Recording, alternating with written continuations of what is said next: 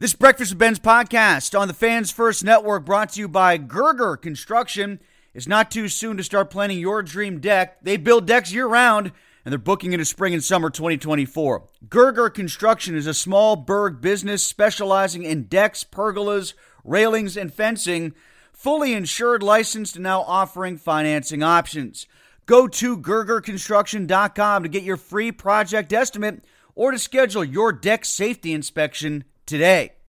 When you need mealtime inspiration, it's worth shopping Kroger, where you'll find over 30,000 mouth-watering choices that excite your inner foodie. And no matter what tasty choice you make, you'll enjoy our everyday low prices, plus extra ways to save, like digital coupons worth over $600 each week. You can also save up to $1 off per gallon at the pump with fuel points. More savings and more inspiring flavors make shopping Kroger worth it every time. Kroger, fresh for everyone. Fuel restrictions apply. Another day is here, and you're ready for it. What to wear? Check. Breakfast, lunch, and dinner? Check. Planning for what's next and how to save for it? That's where Bank of America can help.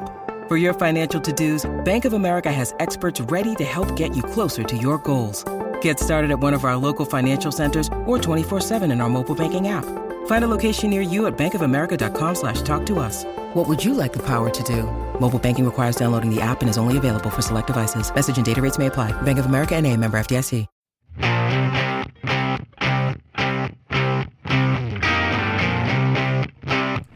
Our guest at this time, you know him as a former Pittsburgh Steelers quarterback. You know him as a former Penn State quarterback. He's on the call for the Steelers game against the Cincinnati Bengals on Saturday. He is Todd Blackledge. Todd, great to catch up with you again. Good to have you on the podcast once more. How are you? I'm doing great. I'm glad to be with you guys and happy to be in Pittsburgh for the weekend. How tough of an assignment is this for Mason Rudolph to be thrown into a starting position after really not playing for the better part of 2 years? Have you been in a situation where you've had to start after this long, having not even played, let alone started a game? Yeah, I don't remember at any point in my career that it had been that long since I had last played, so I don't know that. But, the thing is he's a professional, and he doesn't have to look very far just on the other side of the field tomorrow and see Jake Browning, who is in a similar situation. Up until 4 weeks ago, had not played at all. And so, to see the success that he's had in stepping in for Joe Burrow, one of the best quarterbacks in this league, that should be encouraging to Mason Rudolph. And we talked to him yesterday. He's excited for the opportunity and excited to go out there and try to compete. What have you seen from Jake Browning? We saw him in his first start when he played against the Steelers after Burrow had been ruled out for the rest of the year due to injury in the previous game. It wasn't that impressive, but he's been a lot better since. Where have you seen the quick growth and development in Browning's game? Well, I think it's been a couple things. I mean, first of all, I think, they have schematically done some things that suit him a little bit better. I think they learned, and he learned in that first start against Pittsburgh, what fits him better, in what the Bengals can do. So there's a little bit more play action. There's a little bit more progression read stuff that he's comfortable with. They still have excellent targets and weapons to throw the ball to outside. He's been accurate. He's been decisive, and they've involved their running backs, I think, over the last 3 or 4 weeks more in the screen game and just getting them involved in the passing game. So, really, when you look at the first time these two teams played in Week 12, Chase Brown was not even involved. And the last 3 weeks, he's become a real factor for them, particularly in the pass game. How do you expect Tyler Boyd to be used in this game, given that the Steelers have been pretty weak over the middle of the field due to all their injuries and inside linebacker and safety? But with Chase out, are they inclined to try to use tight ends and the running backs in the middle of the field and have Boyd try to fill the void on the outside where Chase was so he and T. Higgins can still try to do damage downfield? I kind of think that Boyd will stay in the slot. I think that's, kind of where he's been at his best throughout his career. I think Tanner Hudson, the one tight end, has kind of really come on as another weapon in the passing game in that part of the field. But I think they'll fill in on the outside and, have T, kind of be the go-to guy, and Tyler Boyd still will be working primarily out of the slot. But the thing that the Bengals have done also the course of this season is they've put Higgins and Chase in the slot at times just because it's harder to double cover a guy when he's running out of the slot as opposed to being a wide out outside. Todd Blackledge with us. He's on the call for NBC with Noah Eagle as we get ready for Steelers and Bengals on Saturday.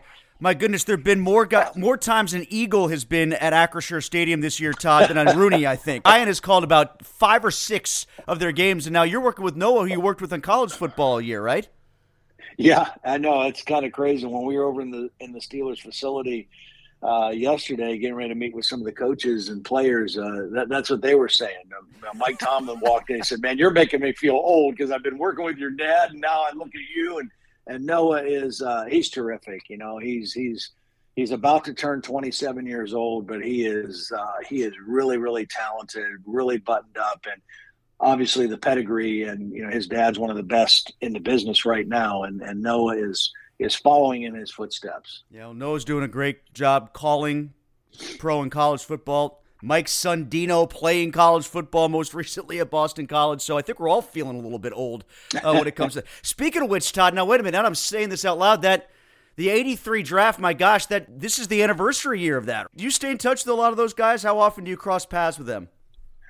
Not too often. I mean, I'll run into, you know, some of them occasionally. Some of them got into coaching, you know, and so I would run into them in that way.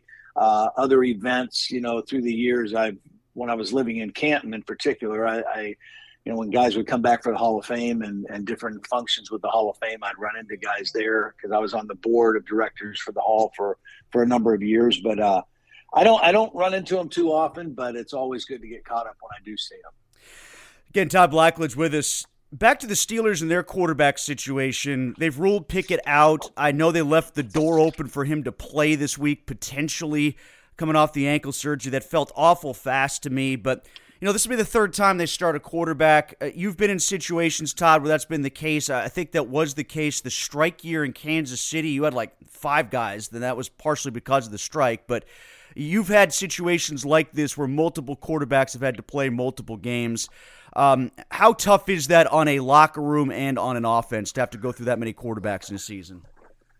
Well, I think in a locker room, no matter what position you're talking about, you know, football teams kind of embrace that motto or that mentality of next man up. You know, I mean, that's what has to happen. You just have to have guys that are prepared and have been professional and have been, you know, getting their mental reps and the right kind of preparation physically and mentally so that when they're called upon, they're ready to step in and play. And, you know, that's been the way this year has been throughout the league, not just in Pittsburgh, not just in Cincinnati. I mean, my goodness, Cleveland is on their 4th quarterback right now, you know, and so there's only a handful of teams across the 32 teams in the league that have only had one starting quarterback all year. So it's kind of been the norm so far this year.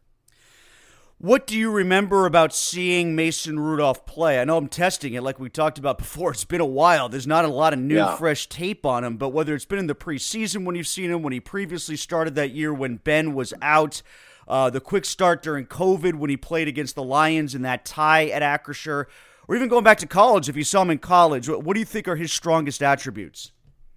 Yeah, I think the best thing about him is, I mean, he's got arm talent. And I think he's kind of aggressive by nature. And I think that will be good for him in this game this weekend, because I think, you know, this is a team that has struggled to score points. They've struggled to kind of attack the middle of the field and get the ball downfield. And I think that's what he does probably the best of his skill set is his ability to move the ball down the field and throw the ball down the field. And, you know, he's good on his first read, and he's aggressive and he's confident. And, you know, I'm sure they're going to hope that they can get some plays like that. You know, when these two teams played back in week 12, Pat Freiermuth had a big game, 9 catches, 120 yards. They attacked the middle of the field. Actually, the first play of the game, he caught one down the seam, and he really hasn't had a game like that. I think he's only had 9 catches the last few weeks combined. So it'd be interesting to see if that factors into the game tomorrow as well. Todd, you were here with the Steelers through some tough times in the late 80s in 88. But then in 89, even though you got off to a really rough start, you ended up making the playoffs that year. This has been a stretch for the Steelers where now if they don't get a playoff win this year, it'll be 7 straight years without a postseason victory. You know how tough it can be here. What sort of tone are you expecting at Acrisure Stadium tomorrow? Well, I think it's going to feel a little bit like a playoff game, quite honestly. I think Cincinnati is coming into it looking at it like, look, this, we're fighting for our playoff lives, and we expect that the Steelers are doing the same. And, when these two teams met back in week 12, it seemed like when that game ended, you had two teams that were going in different directions. And, one headed to the playoffs and one kind of trying to get healed up before next year. And then all of a sudden things have changed. But I do think both teams, there's still a glimmer of hope for Pittsburgh, and there's certainly hope for Cincinnati in terms of postseason. And so I would expect that it will be that kind of an atmosphere and that kind of an approach to the game. I'm not sure how often over the years, Todd, you've interacted with Mike Tomlin in situations like this, pre-show meetings and whatnot. You just sort of referenced it a few moments ago, but how was his demeanor? Have you noticed any change with him? This is this is definitely the most scrutiny he's faced, not only locally but nationally, given, like we said, the stretch of time without a playoff victory. How did he seem to you when you guys met yesterday?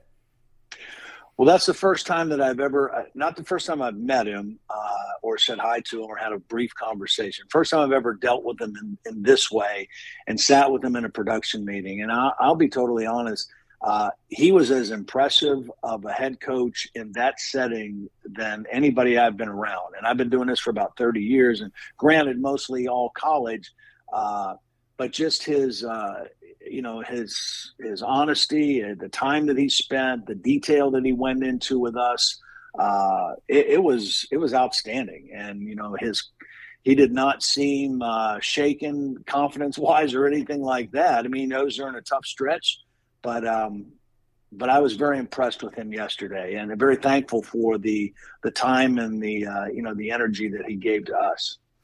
Last thing, Todd, we haven't really talked about it from this side of the ball too much, but the Steelers' defense specifically. We talked about Cincy's offense a bit, but the Steelers' defense specifically with Minka being out and Watt certainly having a good season. Cam Hayward has been dealing with injuries a bunch. Those are the three stars. But what do they have to do to shore up the run game so that the Bengals aren't constantly in good down and distance situations? That was definitely an issue for Pittsburgh last week against the Colts.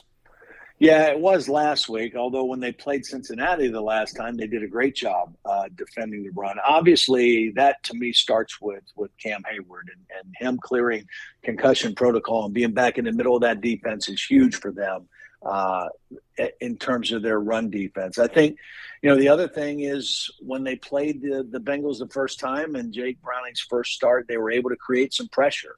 I think they had 3 or 4 sacks. They got an interception in the red zone that was a critical play that led to a Steelers scoring drive right after that. The biggest concern is going to be, he's playing better at this point, playing with more confidence. They still have weapons, even though they don't have their best in Jamar Chase. And there's a lot of shifting and moving parts in the back end of this Pittsburgh defense right now. And so it's just a matter of, how creative can they be? How complex can they be? How much disguise can they use? Because they got a few guys playing different positions, and they got a few guys that are going to be playing more reps than they're used to playing. Did you call Watt's games at Wisconsin? You know what? I think I probably did, although I did not have very many Wisconsin games during the time that he was there. I'm probably going to have more now since I'm doing Big Ten games on NBC, but yeah, I mean, he obviously has a great reputation, and then the guy that's behind him, Herbig, I did a couple of his games as well. So, they've got a couple, Benton. They've got a couple really good players that are former Badgers on the Steeler defense. Yeah, Benton, I think it's going to be a real good one, and they've gotten some good production out of Herbig when he's been in there as well, for sure. Todd, thanks so much for doing this. Don't want to keep you much longer. I know you got a busy day ahead of yourself and prepping for the game, and have a great call on Saturday. Look forward to seeing you there at Acrisure Stadium, and welcome back to Pittsburgh. Glad we could take some time. You keeping an eye on Penn State, too, by the way? You tracking them? Oh, yeah. I mean, obviously they just had to hire 2 new coordinators, and I'm kind of excited about both of those guys and what they're going to bring to the program. They just finished and wrapped up a good signing day. So, And now it'll be fun to watch them play a really fun and exciting Ole Miss team, with Lane Kiffin leading the way in the Peach Bowl. That should be a heck of a bowl game. Awesome, Todd. Thanks so much, and have a good call on Saturday, okay? All right, take care. Thanks. All right, Todd Blackledge, you're the Breakfast with Benz podcast.